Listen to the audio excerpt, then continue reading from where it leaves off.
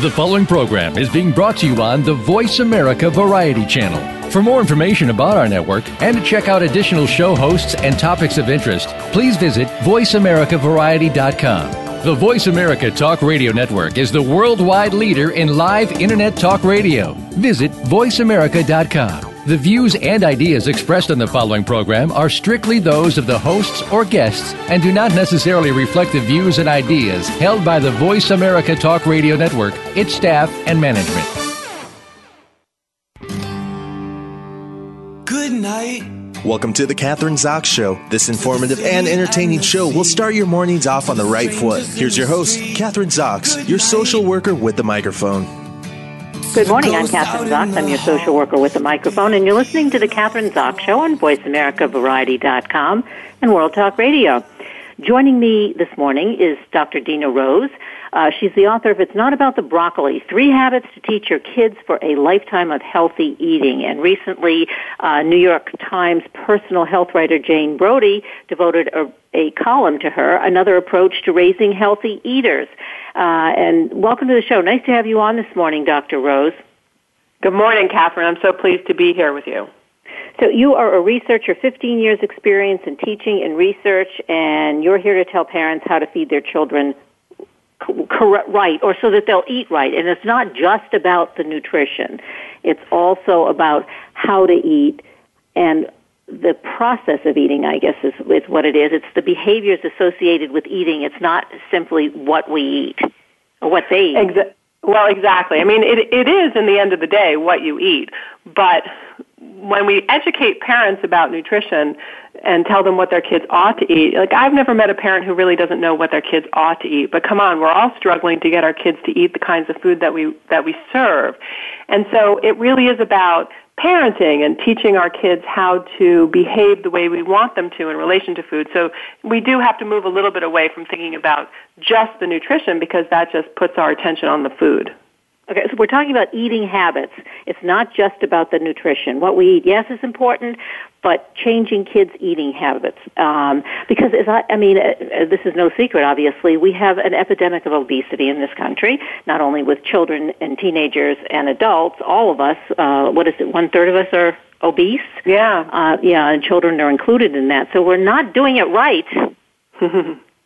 Ironically, the more we stress how important it is, the more we put pressure on parents, the more difficult we make it for parents to do the right thing, because it makes every mouthful seem like that's the most important thing that they've got to do. And I talk to parents all over the country, and I often ask them if they've heard that they shouldn't, tell their kids to eat 2 more bites, or they shouldn't make them eat their broccoli in order to get their brownie. And everybody says that they know they shouldn't use those techniques, but they use them anyway because it's the only way that they can figure out to get their kids to eat the vegetables. And so the more we say, you got to do this, the more difficult we make it for parents, especially because we have this other belief in our society that kids don't like healthy food. And so if you tell parents you got to get your kids to eat healthy food, and you also tell them that kids don't like healthy food, then you're really putting parents between a rock and a hard place.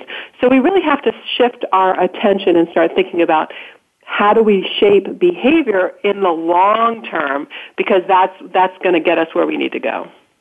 Okay, so one of the things that parents do when they're telling their kids to eat their broccoli or their spinach, and by the way, I happen to love broccoli, so my mother did something right. But control, it's all about control, isn't it? Or it seems to be with lots of parents in terms of their relationship with their kids and food. It's their relationship with food, trying to control.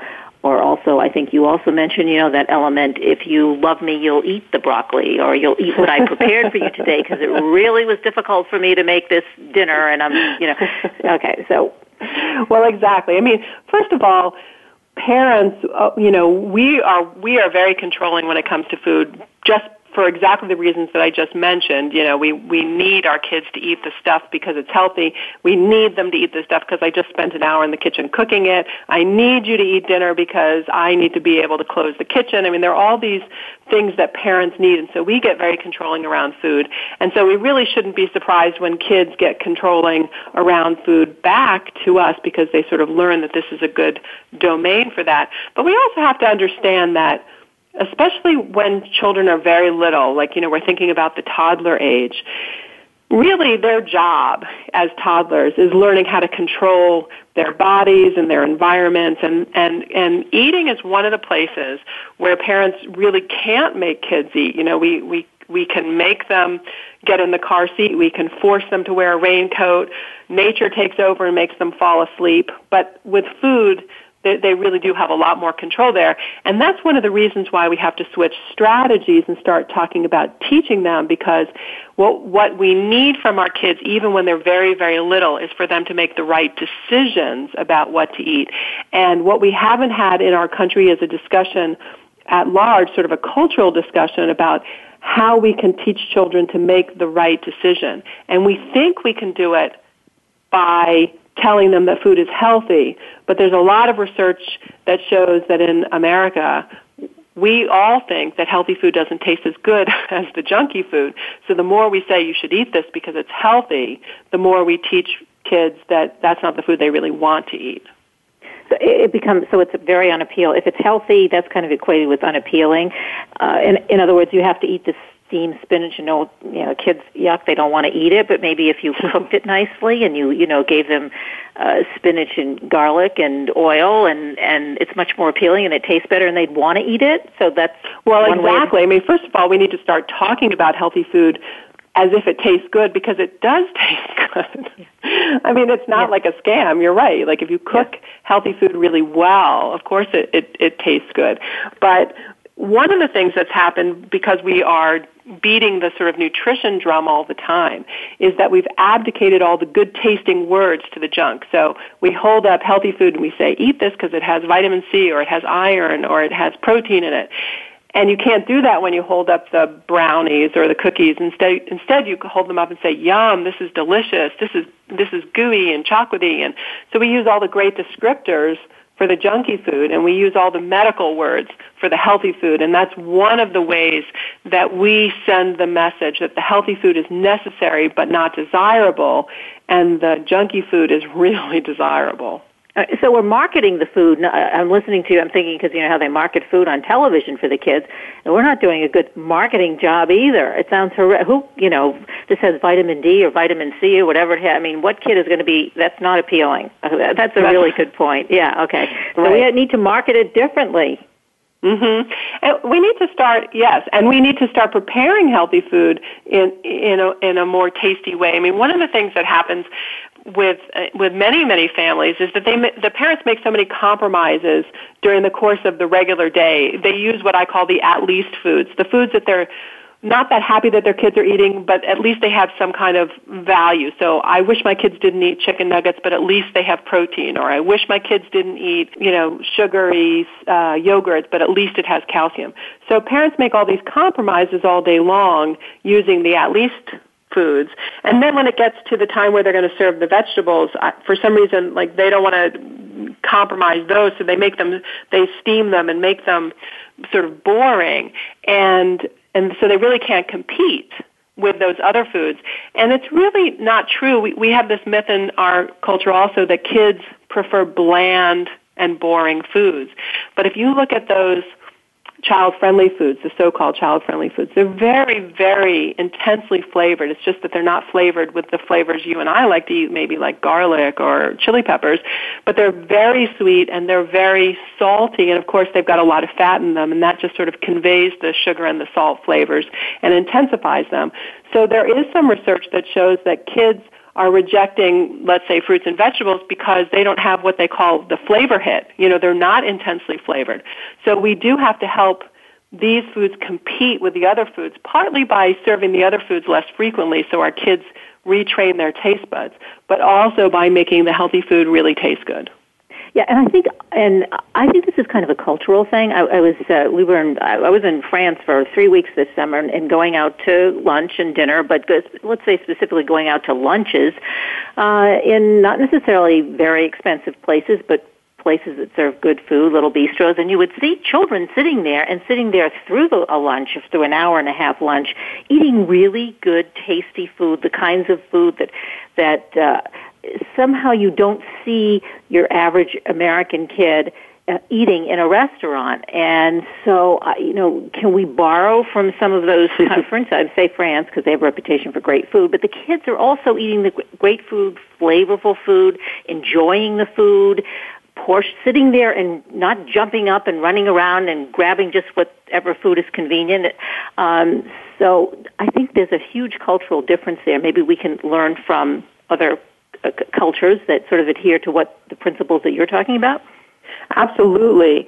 And that's one of the things that would really be useful for pediatricians to start talking to parents about when the subject of food comes up, because parents really get caught up in this idea that they have to find out what their kids like. They're sort of detectives, as opposed to understanding that so much of what kids like is really about what they're exposed to. So eating is really a matter of math. The foods that you are most accustomed to are the foods that you're going to like the most. And of course, kids are born with certain proclivities, liking, high-fat foods or sweet foods or something like that. And so those are foods that are easy for them to like. But one of the things that other countries like France do, first of all, is they don't talk about nutrition as much, and as a consequence, their population isn't really as educated about nutrition, but they eat better anyway because they know what the right habits are. And they expect children to be able to learn to like these foods instead of just giving in to the easy foods. And so one of the sort of myths, I keep calling them, that we have to change in our society is that children can like these foods.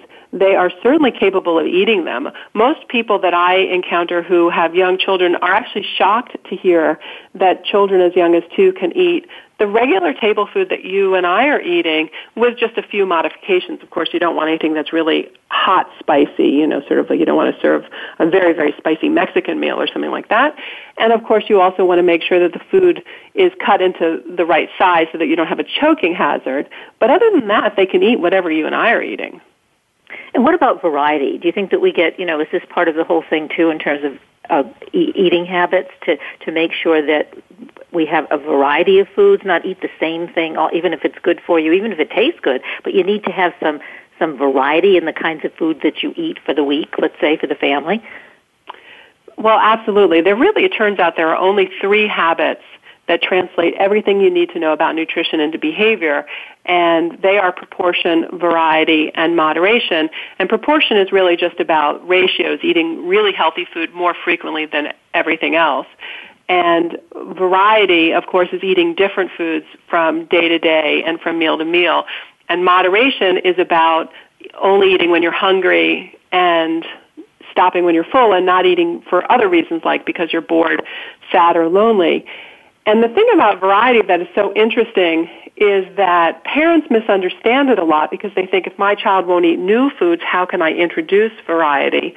But variety really just means different. And so you're absolutely right that we can teach our children to eat a variety of foods simply by consciously rotating the foods that we offer them and starting really with just the foods that they're already eating. I call that the rotation rule. And so making a deliberate effort to not serve the same breakfast every single day or the same lunch every single day. Because usually what happens is that we get into a routine because we've got to get the job done. But then dinner time comes around, and that's when we serve up the new foods, and that's when we have all the struggle with our kids. And use the word job done. That probably says it all, and I think that probably does reflect how we feed our children, especially maybe, as you say, in the morning for breakfast. It's a job to be done. It's not an event to enjoy, even if it can't be for a long time. No, you can't sit and have breakfast for an hour, or most families can't, but maybe not looking at it as a job to be done. They don't say it as much anymore, but at least for the few years, when you went to a restaurant and the waiter or waitress would come over and say, are you still working on it? And that sounded like a job to be done. And I used to say, what do you mean still working on it? That sounds horrible. And then I would sometimes get nasty, but I don't have to anymore because I think they've changed the training programs. But that's sort of in the same genre, right? A job to be done. Are you still working on it? That's right. Yeah. Yeah. Well, and you think about the average family, we can't really fault people for thinking about, especially breakfast as the job that we've got to get done, because we've got to get everybody up and out of the house, and it can be kind of a hectic time. But when we make the shortcut of just serving the same thing every morning, we're teaching children in unintended lessons. So we're teaching them that monotony is the expected thing, or this is the only kind of food I eat at breakfast, or maybe we're teaching them that mom asks me what I want to eat when it's breakfast, lunch, or snack, but I don't get a say when it comes to dinner, or we don't fight at breakfast, but we do fight at dinner. So there are lots of unintended messages, and almost always the key to fixing whatever food struggle families are in is to just take a step back and to look at the world through the child's eyes and say, well, like, what lessons did I intend to teach, and what lessons what lessons are my child learning, and how do I make the distance between the intended lesson and the learned lesson, not such a big gulf. Yeah, well, and it's boring to eat the same food. It would be the same. It's boring if you got up every morning and wore the same outfit every day. So you want to change you want to change your outfit. Well, you also want to change your food, and as you say, variety. But what do you do? Okay, we're talking about parents who have good intentions.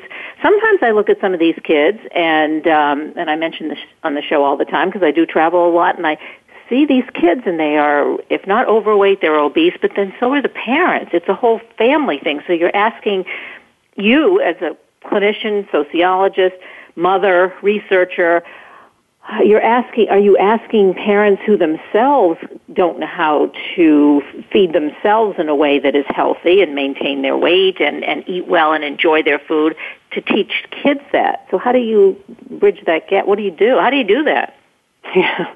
Well, it is challenging when parents eat in a way that's not healthy for the kids. But I want to say that again, the key here is for us to really think about what does it take to change habits. And so one of the things that we know with adults who are overweight or who have problems eating the way that they know that they ought to is that telling them more about nutrition isn't going to help all that much, because yes, there's always room for more education, but almost everybody, I think, knows that cookies are not carrots. And people who are eating a lot of cookies and not a lot of carrots already know that, but it's hard to change how you behave. And so the key here, of course, is to start thinking about behavior and changing habits, and what does it take to establish new habits. And that's why it's so important to start talking about habits when kids start eating, really from the get-go. But I do want to say that the idea that parents can change how their kids behave even when the parents can't do it themselves is true across the board. And there are so many ways in which parents can teach their children to do things that they don't do. So parents do this all the time. I teach my child to play sports, but I don't really play sports, or something like that. So the truth is that what we need to do is switch from making this a good or a bad thing, or making it about the value of you as a parent or a person, and start talking about what are the concrete skills that kids need to learn. And here's one of them. So if you have a child who has a tendency to overeat, the first thing that we need to do is to start implementing what I call the eating zones, which are times during the day when food's available. So this is basically breakfast time is, somewhere in the morning between 7 and 7:30. We have it once, and then we move on. And if the child, doesn't eat, fine, then there's no more grazing until the next eating opportunity, which might be a snack at 10, and then there's lunch, and so that we're not doing nonstop grazing. The reason to do that is because it gives children a time when they're going to get hungry in between meals, but that they learn that it's okay to live with that hunger. So we're just talking about building up an appetite. We're not talking about, starvation kind of hunger, because that's the road into children being comfortable. We've inadvertently taught the lesson that to be at all hungry is a problem to be fixed. So we have our little kids, the second they get hungry. I mean, I was that parent who had a purse full of snacks. You know, your kid gets hungry, and instead of saying, well, okay, you're building an appetite, we'll have snack in an hour, we say, oh my God, I got to go get food. So that's sort of the way in. There are a lot of other things that have to happen that change the way kids eat, but that's definitely an important structural change that parents can make. Yeah, I think that whole idea of grazing that you're talking about, I know in my generation raising kids, I raised 3 boys, most parents would not get into a car taking their kids to different activities wherever they were taking them to without having food or bringing food into the car, making sure that, as you say, if one of their kids just felt a little bit hungry, they needed to be fed. Not a good thing. I didn't do that. Right, and actually in France, they don't do that either. In France, no, they don't. They don't have the nonstop grazing that we have. Another thing, though, you mentioned feeding, and I was talking to a teacher the other day, and she was telling me, I was surprised, and we're talking about, I guess, 4th graders, 3 through 5, those grades, and in the schools, they've stopped it, I guess. You know, they have birthday parties, they have cookies and cakes, and I mean, to me, so you should go to school, and you don't necessarily have to have a party at school, but also that was accompanied by all kinds of food, and they have snacks. I mean, and actually, this particular teacher said to me, well, they have breakfast and they have to go to lunch, and they're too hungry. And I'm thinking, well, you can go from lunch, can't you? When you're 9 years old or 10 years old, you should be able to have breakfast and then lunch and not have to eat in between and have snack time. Right. So I agree with you, and the research about the relationship between how frequently you need to eat and weight has lots of different conflicting kinds of evidence. And so the jury really is out on whether or not kids need to snack, especially the younger kids. Like we tend to say, oh, well, they have small stomachs, so they have to eat every 2 hours. But of course, they have small stomachs and small bodies. And in different times in history, like as you said, like when I was a kid, we didn't snack all the time, and there are different countries now where kids aren't always snacking. So I think that really it's more of a philosophy than sort of a medical fact that kids need to snack. And of course, we'd like to think that kids are snacking on healthy food, but the research shows that kids are most likely to snack on candy and sugary beverages and salty chips and things like that.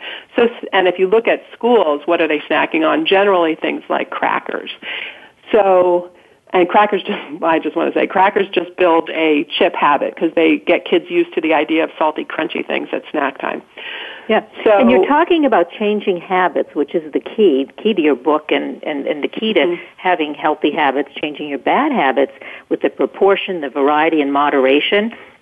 And then I think the way putting sort of that is, the whole picture is that using those habits or teaching those skills in a context where you are limiting, like you say, when you eat. You don't want to eat 8 times a day. A kid should be doing other things. And also, I guess, built into this, I mean, I know that kids do much less exercise in school.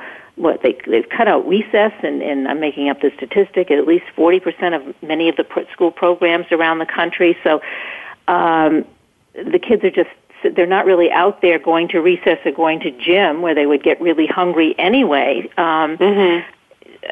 So to me, I think those 3 habits are key, but I think they have to also be done in a wider context, which also can help kids to eat better, eat right, and maintain their weight. Right. But I do want to say that we have to remember that we are delivering our children to school at the age of 5 already with habits that are really solidified, and they're not the kind of eating habits that we want our kids to have. And so as a country, this isn't really to be put on the shoulders of parents by themselves. Really as a country, we need to start thinking about how do we teach young children to have the right habits so that we deliver them to school. I'm not saying that schools shouldn't change, and I would love to see schools stop serving snacks, stop serving so much juice. I'd love to see fewer birthday parties in the classroom, all the things that make it more difficult for parents. But we do have to recognize that it's a whole system, and so I think you're right, that we have to do a broader cultural change in how we think about it. And that's why I think the point is we need to make a mind shift as a country, a mind shift away from nutrition a little bit and start talking more about habits, and that will get us where we want to go. Yeah. One of the other things I think you mentioned in the book as well, we have to take responsibility as parents or guardians, but also pediatricians need to take a look at what they're doing. And because you see the pediatrician, well baby visits, it starts from there up until the age of 5 when they do go to school. So what role specifically should the pediatrician take? Well, the number one thing that I tell pediatricians when I talk to them that I would like to see them change when they do the well baby visits is to stop telling parents that they should use the go slow weaning approach where you introduce one food for 3 days or 4 days and then you introduce another food for 3 days or, in a row. Partly because that gets parents into the pattern of monotony instead of variety, but also because it makes parents think that there is a formula and that this is a high-risk venture. And there was some very interesting research that was done looking at the way parents in France compared to Germany weaned their babies, and we're much more like the Germans where they were doing this sort of go-slow approach. But in France, they were just switching up the vegetables that they were weaning their kids on in the first 30 days, sometimes, at least every single day. And one reason was because the French mothers were concerned about taste development, whereas the German mothers and American families are interested in identifying allergies. But what happened was that because there were so many vegetables at the parents' disposal, if the children rejected a vegetable here or there, the French mothers just kind of shrugged their shoulders and reached for a different one, whereas the German mothers, like the American mothers, go like, no, I got to get you to like peas because today's peas. So it becomes a much more stressful thing. And I would like to add that the new recommendations now are not to withhold even potentially allergenic foods, that we should be introducing those earlier than later, even though the kinds of foods that we tend to wean on aren't highly allergenic anyway. So we really do we have a minute left. So I guess I want to mention your book again. Obviously, it's not about the broccoli. 3 Habits to Teach Your Kids for a Lifetime of Healthy Eating. Great book. We have to change our attitudes. It's a cultural thing. We have to change our attitude, change our habits, help our kids to change their habits. Is there a website that we can go to? Any other websites that we can go to? Yeah. I know we can go. Yeah. Sure. My website is itsnotaboutnutrition.com, and there are over 300 articles on that website that help parents and pediatricians and early childhood educators think about how to teach habits in their homes or schools or medical practices. Great. Dr. Dina Rose, PhD, sociologist, parent educator, feeding expert, and author. Thanks so much for being on the show today. Thanks, Kathryn. I enjoyed being here. Great talking to you. We're going to take a short break. I'm Kathryn Zox, your social worker with a microphone, and you're listening to The Kathryn Zox Show on VoiceAmericaVariety.com and World Talk Radio. Don't go away. We will be back in a minute.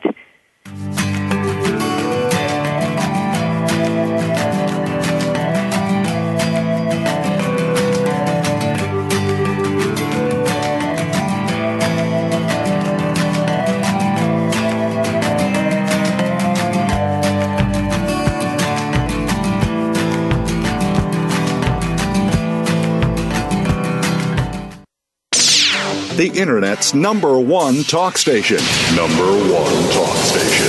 VoiceAmerica.com. Are you or someone you know interested in attending college? With both college tuition and college enrollment up 60% since 2002, there is a lot of competition, and careful planning needs to be a part of the process. Tune in to Getting In, a college coach conversation, hosted by Elizabeth Heaton and featuring a team of college coach experts. We'll bring you the tips, techniques, and know-how to navigate the road to college and do so the smart way. Listen live every Thursday at 4 p.m. Eastern Time, 1 p.m. Pacific Time on the Voice America Variety Channel.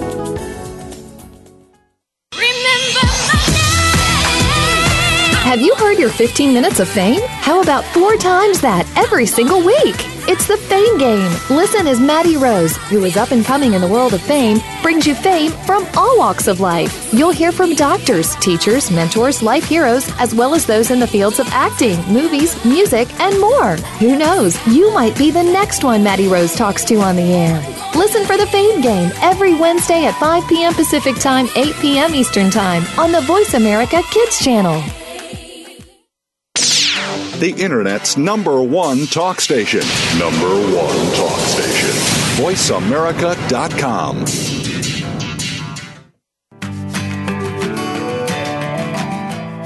You're listening to The Kathryn Zox Show. If you would like to join our conversation this morning, call now. The toll-free number is 866-472-5788. That number again is 866-472-5788. We're back. I'm Kathryn Zox, your social worker with the microphone, and you're listening to The Kathryn Zox Show on VoiceAmericaVariety.com and World Talk Radio. Joining me this morning is author Adele Ryan McDowell, PhD. Her book is Making Peace with Suicide, a book of hope, understanding, and comfort. Welcome to the show. Nice to have you on this morning, Dr. McDowell. Oh, thank you, Kathryn. I'm delighted to be here. And please call me Adele. Adele. Okay, Adele, you are a PhD psychotherapist, an author, That's and right. a former crisis hotline responder. You've had 30 years of experience in this field. So we're going to be talking about suicide, apparently, and unfortunately, suicide is prevalent not just in the United States, but worldwide. The World Health Organization estimates that 800,000 people die by suicide each year. Tomorrow, the 10th, is World Suicide Prevention Day, which is obviously an important reminder of these statistics. The title of the book, Adele, Making Peace with Suicide. How can we make peace with suicide? It almost seems impossible. I know, it does almost seem impossible, but it isn't. It's horrific. And not only do we have, World Health Organization tells us that on average, there is one suicide across the globe every 40 seconds. In the U.S., that number is every 13 minutes. And we're also told that the people who attempt suicide, that number can be up to 20 times higher. The research varies on that. So we have a lot of people in a lot of pain. And when someone has been left holding their heart in their hand and their dreams are shattered, can you get through it? I believe that you can. It's a hero's journey, though. It is very difficult. I'm sure you probably know. Is the suicide rate, is it increasing every year? Is it something, let's say, in the past 10 years that has increased as opposed to gone down? And if so, why? I know there are a lot of risk factors. We should start talking about those. Who is at risk for suicide? And have the stats increased over the... like we're looking at veterans, 22 vets a day, right? We're seeing with teenagers and young adults, I believe it's now up to the number 2 reason. It could even be the number 1. And the numbers change rapidly. We live in a fast and furious world. There are a lot of pressures. People who are homeless, without work, hungry. Italy, Greece, Ireland, all a number of years ago, because of when the money stuff hit, all the bad money stuff, it was called suicide by economic crisis. And the numbers were appalling. And some of these countries started for the first time suicide hotlines. You have in India, you have farmers, and there could be a drought. And if they are using GMO seeds, they only have one cycle. And there was an article in the New York Times about the farmers in India who were being harassed by bands of loan collectors. And the pressures were so intense that they had decided, they got to a point where they couldn't take it anymore, and they ended their life. And a woman was interviewed, and she said, I didn't understand until they came after me how ruthless they were. You even have students taking their lives because of not being able to pay student loans. So there's the economic. We live in a world that is very judgmental. You have the kids who are being bullied, right? And we have cyberbullying now. There are so many things where there is great difficulty in coping with life. And then, substance abuse, right, has always been a factor. Even, guns in the home. And Harvard did, the School of Public Health did research. And as much as some of this research is a flair for the obvious, we would say, yes, that makes sense. There's a higher incidence of suicides with guns in the home because there's access. We have a lot of reasons. So a lot of reasons, different reasons perhaps in different countries. Some of the economic reasons you mentioned around the world may have applied to us definitely when in the Great Depression.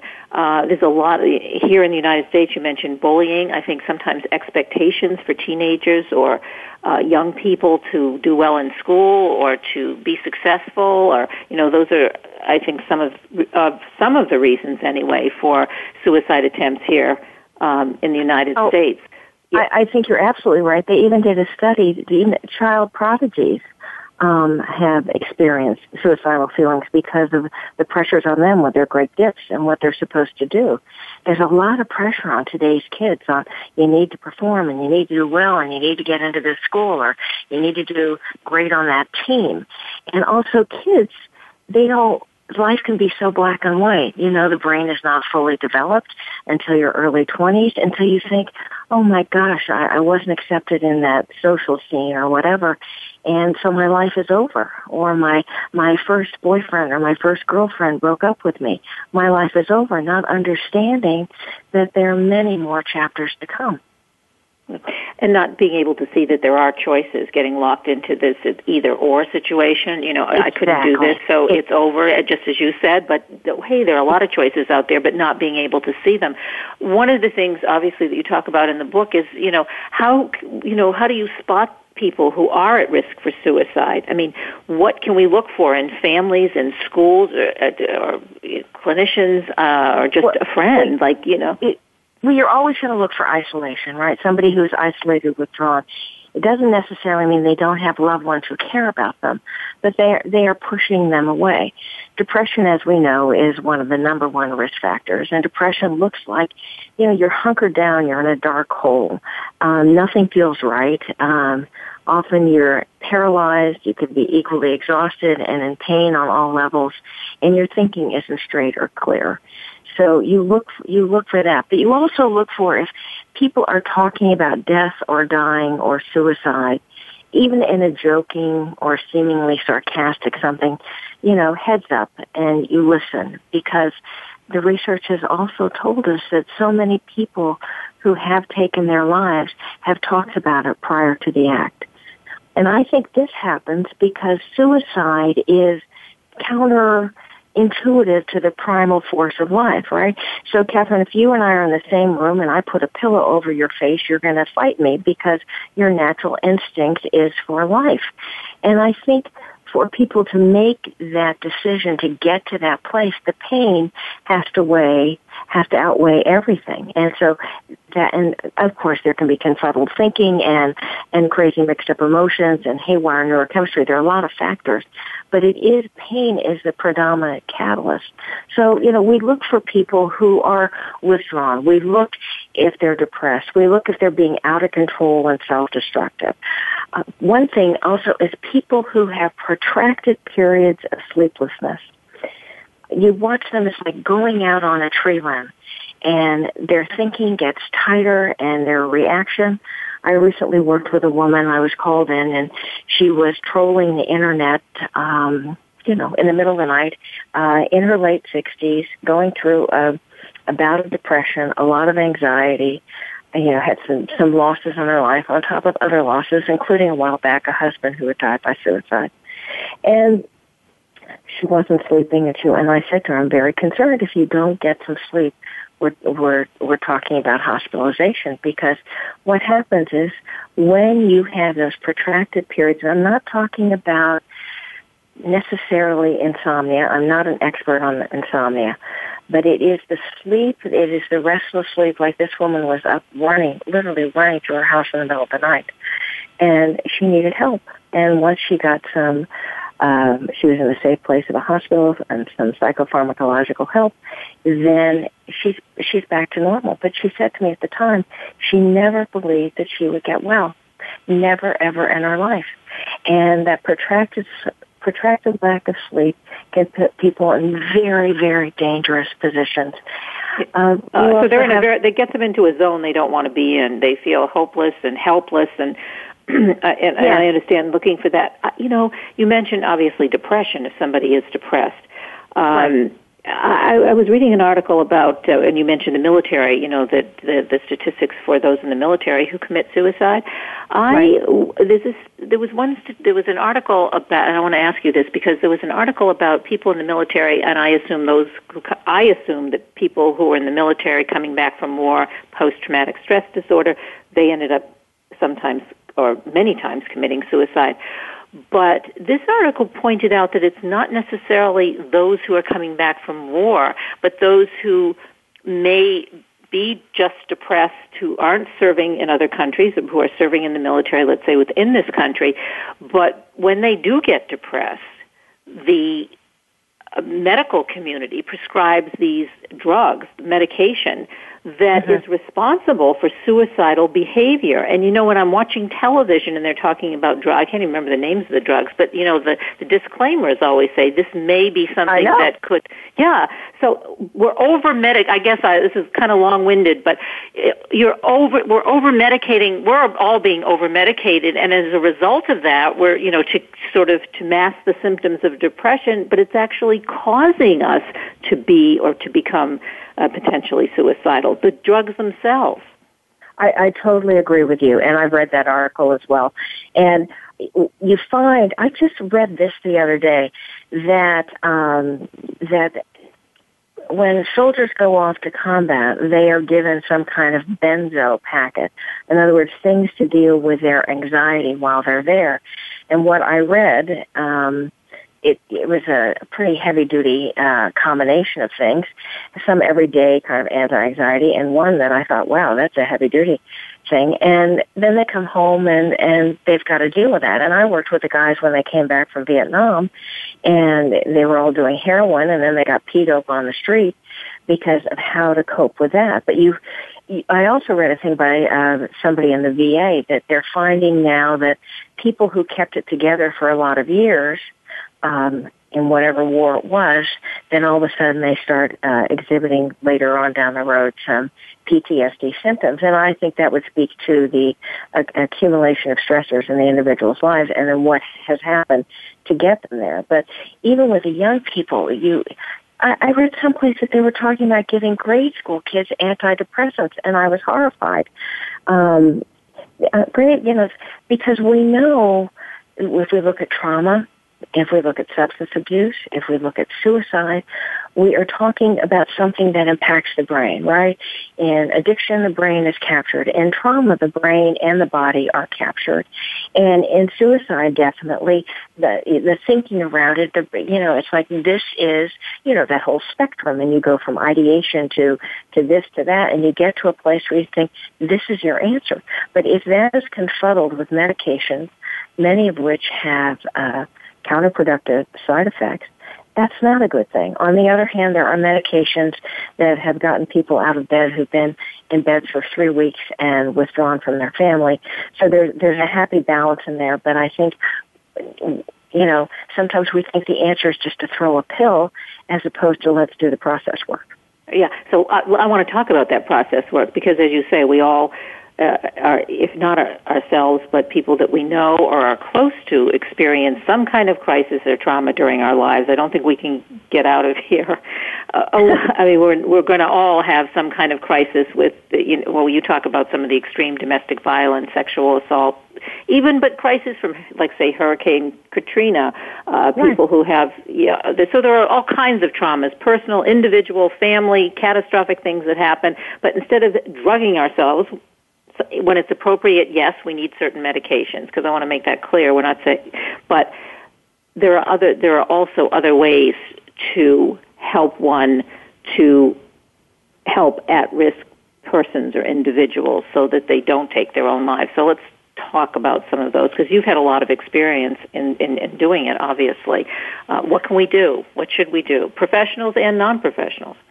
Yeah, well, I think when you're looking at somebody, you need You need to be very honest and talk from your heart.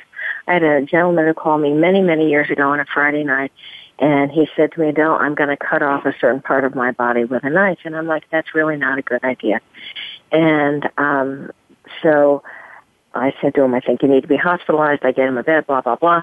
But I can't get the bed till the next day. And so I say, can you get somebody to drive you and what have you? And we talk that night. We talk in the morning. And he says to me, Adele, I don't want to go. I don't want to go to the hospital. I said, I know you don't want to go, but you're not safe and I want you to be safe. We'll talk while you're in the hospital. You're not going to be there for long, but let's just get you balanced out. Because if you're holding a cleaver to your genitals, this is not a good idea. And his psychiatrist called me, and actually she hadn't returned my calls before that, and he gets into the hospital, and she calls me, and she said, how'd you get him in here? I said, what do you mean, how'd I get him in here? I just told him the truth. I said, when I was in college, senior year in college, I worked the first suicide hotline paraprofessional in the country. And we had training, and it turned out that I ended up getting a lot of the calls, as the gods would have it, and a lot relative terms to them. And I remember talking to people, and you wanted to talk to them. You also wanted to find out where they were so you could go get them and make them safe, because that's what we did in those days. And the guys they were all guys that I talked to, and every one of them said to the police, please take me to where I was at New York Hospital. Please take me. They were supposed to go to a local hospital to be checked out physically and psychiatrically, not just where I was, because they wanted to talk to me. And my greatest regret is I was so scared. I was young. I was scared they were going to be mad at me. Now if I saw them, I'd probably give them a hug, but I was young and I didn't know what to do. When somebody's in trouble, you talk from your heart, and you want to expand their world. So you want to expand resources. We have 800 lines. We have, and I'll just mention it, 1-800-273-TALK, T-A-L-K, which is 8255, 1-800-273-TALK, 8255. And there's a crisis text line now, which is 741-741. Crisis text line 741-741. So if somebody's in trouble, first you want to establish that they're safe, right? Are we safe? Let's make sure that we're physically safe. And if you have any doubts or any concerns, just pick up the phone and call for help. You call the police, you call the EMTs, you call who you need to call. If someone is in dire places, if they are talking about it but they're serious and they're scaring you, you say, let's talk about it, and you make a connection. If they won't hear anything you're saying and you think they're in danger, you make a call. But more than likely, they might be, you want to listen and hear what they have to say. And then you want to see if they have a doctor that you can contact. You want to, a hotline. If you feel overwhelmed, let somebody on the hotline. And there's so many, the 1-800 number, it's English and Spanish. There are so many resources all over the internet for individuals to get help, and for family members who are concerned about their individuals to get help. And you can also go to your local emergency room as well. But my thing is, you want to insert a pause. You want to stop the trajectory of that spiral down and see if you can metaphorically open a door or open a window so that there is a possibility, a hope, a resource that hasn't been explored. Let's look what about, at Adele, what about the concept or the of shame? Because shame seems to be associated with suicide. For some, well, I'm going to ask you, why are we ashamed to talk about it as individuals, as a society? Kind of want to not. We just don't want to deal with it. Shame comes up in capital letters. Why?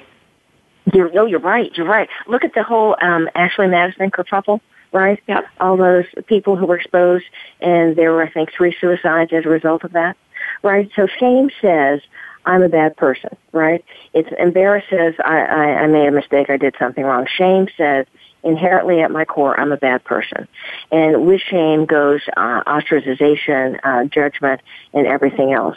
So people with shame, and we've seen it with some of these financial guys, right, who have been called down too, that they'll end up taking their lives because they don't want to deal with the court thing or the public, what happens with the public and how they're examined. But when and shame is a learned response. Like fear, shame is a learned response. And so shame, depending what your individual background is and how you were raised, and some days parents did raise their kids by shaming, thinking that would make them better.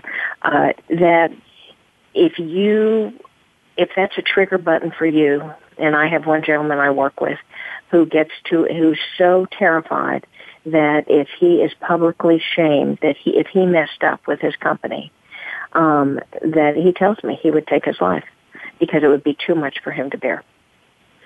It's very, very common. And you look at the kids with the cyberbullying, right? And if a kid is outed for his sexual preference, and in New York, there was the story of the young man who somebody taped or did whatever, and they made public his first liaison, and he took his life. Yeah. So shame, plays a huge factor. It also, I think, plays a factor in people don't want to, if they've been touched by suicide or someone in their family has attempted or committed suicide, they don't want to talk about it. It's something that families, and I think even in communities themselves, don't want to discuss. And if you don't want to discuss it and don't want to make people aware, there's not too much you can do about it, right? Because we're talking about making... Yeah. You're absolutely right, because, and you look at it, I had a woman that I was interviewing for the book, right? And so she fought her husband. He had an illness. The ethics committee at the hospital said, okay, you don't eat, blah, blah, blah. He ended up taking his life when he had 20 minutes to himself. But it comes out in the story that she's telling me that she had lost her dad to suicide. And but she told everybody it was a heart attack. They told everybody in the town that it was a heart attack. And there's a euphemism, died suddenly. Another woman I work with, they put in the paper that her husband died at home, right? Truthful, but people don't want to talk about it because there's a shame that as the survivor, maybe you did something wrong or you didn't do enough, or, and they're also survivors of suicide are automatically in a high-risk category for suicide themselves. The taboo has been broken. Whatever they saw and walked in on or whatever they imagined plays in their head. And unfortunately, it is all too common for survivors who've lost someone to suicide to also take their lives. So are you saying like children who have lost a parent to suicide have a higher rate of suicide themselves? I mean, there are actual statistics on that? There's statistics on it, but I don't know if the statistics are children. I think that we're talking about other adults who have. But the children are traumatized. So if a child, and I've talked to some of these kids who've walked in and found something, they are traumatized. I know in one experience of a person as a young adult found his mother, and 30 years later he took his life in the exact same way as his mother. And it was a complicated methodology on how he went out.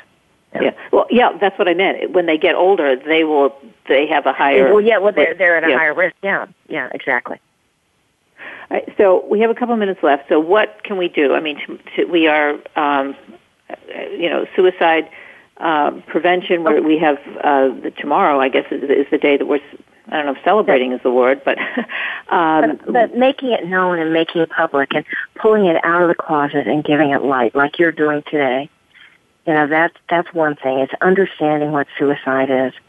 It's a call for help, and it has many shapes and faces. And if you are a survivor who's lost someone, there's support groups out there. I have a process that includes, acceptance. Until we accept the reality of something, we can't change it. And the forgiveness of ourselves for whatever we think we may or may have done or not done, and forgiveness of our loved one, because anger is a huge legacy left over to people who have lost someone to suicide. They're furious, absolutely furious. How could you do it? And then there's compassion. Yeah, I'm thinking of a spouse or a child who loses someone to suicide. It's like, if you loved me, you wouldn't have done that. You would want to be with me. You would want to stay with me. And that's right. Wasn't my love enough? Exactly. Well, tell us what websites we can, because now we have a lot of access, obviously, to information on the net, and your book. So we can get your book at Amazon.com, bookstores everywhere. Making Peace with Suicide, a book of hope, understanding, and comfort. and also Adele. Dr. McDowell has also written other books. Do you have a website we can go to? Yes, thank you. AdeleRyanMcDowell.com, and there's also one in the book with a blog called MakingPeaceWithSuicide.com. Okay. Well, you're doing great work, and, I guess the key, what comes out of this interview is just we have to be aware, and, from people like you, and which is exactly what you're doing. Thanks so much for being on the show this morning. Thank you very much, Kathryn. Thank you for allowing this discussion and the compassion. It's an important topic. I'm really grateful. Great. Dr. Adele Ryan McDowell, Making Peace with Suicide, a book of hope, understanding, and comfort. You've been listening to The Kathryn Zox Show. I'm Kathryn Zox, your social worker with a microphone, on VoiceAmericaVariety.com and World Talk Radio. Have a great week, and we'll see you next Wednesday. We hope you have enjoyed today's episode of The Kathryn Zox Show. You can listen live every Thursday morning at 7 a.m. Pacific Time on the Voice America channel. Want to know more about Kathryn? Visit her website at www.kathrynzox.com. Be sure to join us next week for more interviews and great conversations with Kathryn Zox.